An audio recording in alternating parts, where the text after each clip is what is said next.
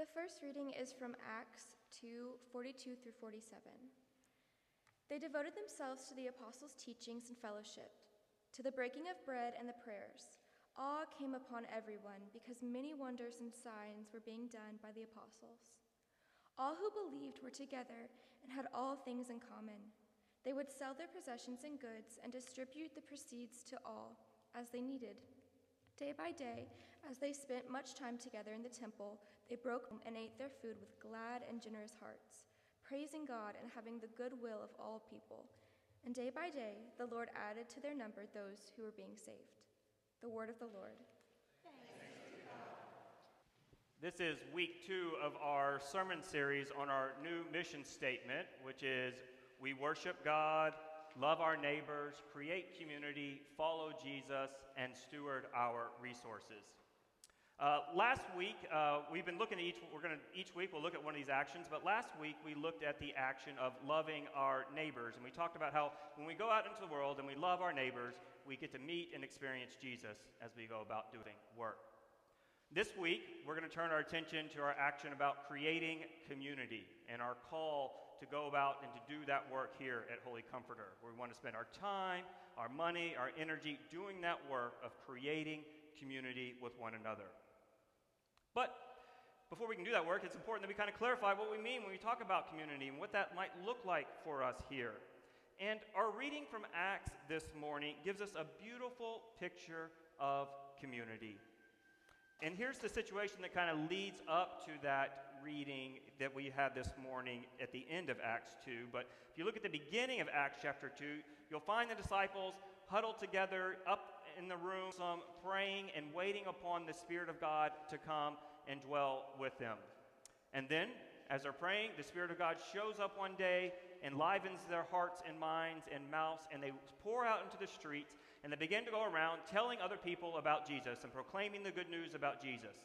And a big portion of Acts chapter 2 is the sermon that Peter preaches to the gathered people there in Jerusalem.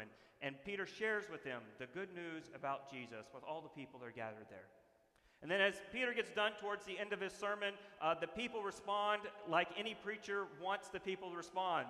The people say to Peter, "What do we do now?" Right? Tell us what we need to do next. We've heard your word, now. And Peter says, "Repent, be baptized, receive the forgiveness of your sins, and you will receive the Holy Spirit into your life." And lots of people respond, and they get baptized, and they go out, and they begin to live as Christians. And then we get our reading that we read from Acts chapter 2 this morning. This is a little summary of what their life looked like as they began to try to figure out what it meant to follow Jesus together and how they were going to do things. And our reading says, if you'll see the phrase day by day appears several times there in that reading, right? This is what they did day in and day out. They spent time together. They ate together. They shared their lives with one another. Everybody brought all their money and possessions, and they kind of held it all in common so that everybody could be taken care of in the community. These people were deeply connected with one another, and they were joining their lives together and entwining themselves up in with one another. And it's a wonderful picture of sharing and being together. It's a wonderful picture of community. And I find it very aspirational for us here at Holy Comfort, right? This is what we're trying to do, and hopefully we can bring about amongst our community, that we're living like these Christians did in Acts 2. So how might we create that kind of community that these early Christians experienced?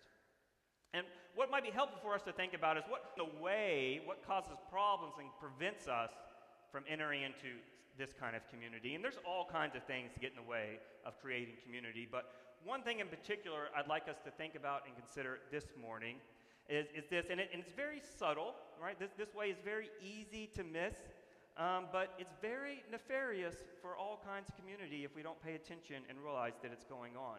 And causes problems for all kinds of communities, whether you're looking at a family or a group of friends or a nation or a church. It just prevents community from happening. It becomes a problem. And that problem is this: self-justification. Justification destroys community. Self-justification is rooted in our desire and need to prove our worth to others and to ourselves, to show that we matter, to show that, hey, we are worthwhile, that we count. Self-justification is a process by which we create and produce our own worth. And the way it works is that we create this criteria by which we are going to judge our worth. And the criteria is all kinds of things we look to. It might be based on personality traits or physical characteristics or moral values or social status, income levels, parenting skills, education achievements, the cleanliness of our homes, how well kept our yards are, the kind of music someone listens to, and on and on and on and on, right? It's impossible to list out each and every one of those things. But these are the criteria that we lean on and look to try to judge our own worth. Right? We look at these criteria and they become the inputs for a formula. And then we begin to do the math, and we do the math and we see where we stand. We go through this process of self-justification. And some of us, when we do the math, we say, hey, I'm pretty worthwhile. Look, I hit these marks, right? I've checked off these boxes. But I am a worthwhile person. I am worthy because of X, Y, and Z thing. Here's the evidence. Others of us, when we do the math, others of us who may have a more depressive outlook on life, right? We do the math and we say, oh, I don't measure up, right? I'm not worthwhile. I'm not worthy because of X, Y, and Z thing I don't measure up to. But it's this dynamic of self-justification. It's something that we all have to face. It's something we all deal with and engage in. And when we do it, it gets in the way of us having community with one another. How does self-justification hurt community? First of all, the act of self-justification, sharing our needs and weaknesses with one another. Right? We don't want to share those things. We don't want to make those things known because we're trying to generate our worth and our worthiness. We're trying to justify ourselves. And talking about our needs and our weaknesses and our problems and our shortcomings, right, that doesn't help that process. But we can't be in relationship and community with one another if we don't know one another's needs. Love is foundational to relationships. And the only way to love someone is to meet their needs. You have to do a tangible, actual thing that will improve their life. But if you don't know their needs, then you don't know what you can do or say in order to love them, benefit to them. And if people don't know your needs and your weaknesses and your problems, then it's going to be really hard for them to love and care and take care of you.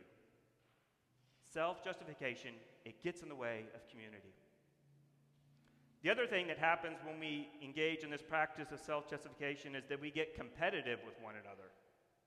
We think that in order for us to win at this game of self-worth, someone else has to lose. We begin to apply the criteria that we've established to measure the worth of those that are around us. Do you know what she did at work the other day? You know what kind of car they drive? Do you know who he voted for? Can you believe that? On and on and on. Diminishing others in order to raise our own profile is rooted in this self-justification dynamic. And this competitiveness destroys community. It prevents relationships from forming. It causes people to be suspicious of one another. Right? It's not good. Self-justification is a scourge on community. So what can we do? What allowed these Christians in Acts chapter 2 to create such a beautiful community? Well, we might think, well, maybe they didn't have to deal with the pressures of self-justification like we had to deal with. Maybe that concept hadn't been invented yet. Well, that isn't right. All humans have had to deal with this idea of self-justification. Even people in the first century Jerusalem. Right? Those people got so competitive with Jesus, they killed him. As human beings, these early Christians had to face self-justification. So what allowed them to move beyond that and to still share and join their lives together? These early Christians made the beautiful community because they believed the good news about Jesus. They believed that they didn't have to play the game of self-justification anymore. They didn't have to spend their time or energy proving their worth to themselves or to the world or to God. Because they came to see and believe that God had declared to them that they mattered and were worthwhile. God said to them, "You matter," and they believed that. Not because of anything they had done or said or not said. They just believed that God had told them, "You matter and you have worth." They believed that, and they came to see that it was true because in the life, death, and resurrection of Jesus, they saw that God had made this truth known to all people. God in love entered creation and lived as one of us and was killed on a cross so that we might have life forever. Jesus rose from the grave so that we might be in community with God and forever. Right? That is the evidence that we matter. That is the evidence that we have worth. And the good news of Jesus says no other criteria is needed for you to have worth. Right? We don't have to do any math. We don't have to do any formulas. We don't have to look for any other kind of criteria out there to decide whether or not we matter or not. How do I know I have worth? Because God died for me. That's way more important and way more valuable than how good of a parent I am or not, or what kind of priest I am or not, or anything else that I'm tempted to look at and try to judge my worth by. We can accept the message that we each have worth and value. These early Christians believed that fundamental truth and stopped playing the game of self-justification. And that freed up enormous amounts of time and energy for them in their lives. Right? They didn't have to spend any time looking the criteria, doing the work, doing any of that kind of stuff. They were just free to be in relationship with one another, to love one another, and to experience community together. They didn't have to go to the community to find their worth. They knew that came from God, and they were free to be in relationship with each other. Right? It didn't matter if someone thought that they were too weak or too much in need, because they knew their worth came from God. And then at any time competing with each other, trying to find and scale themselves by each other, trying to prove that they do matter and have worth. They no longer had to do those things. Here at Holy Comforter, for us to create community, to fulfill that mission, we have to accept the good news of Jesus. We have to believe that our worth as people has been given to us as a gift from God in Jesus. And so this morning I invite you, receive that gift, trust Jesus, and leave the game of self-justification far behind.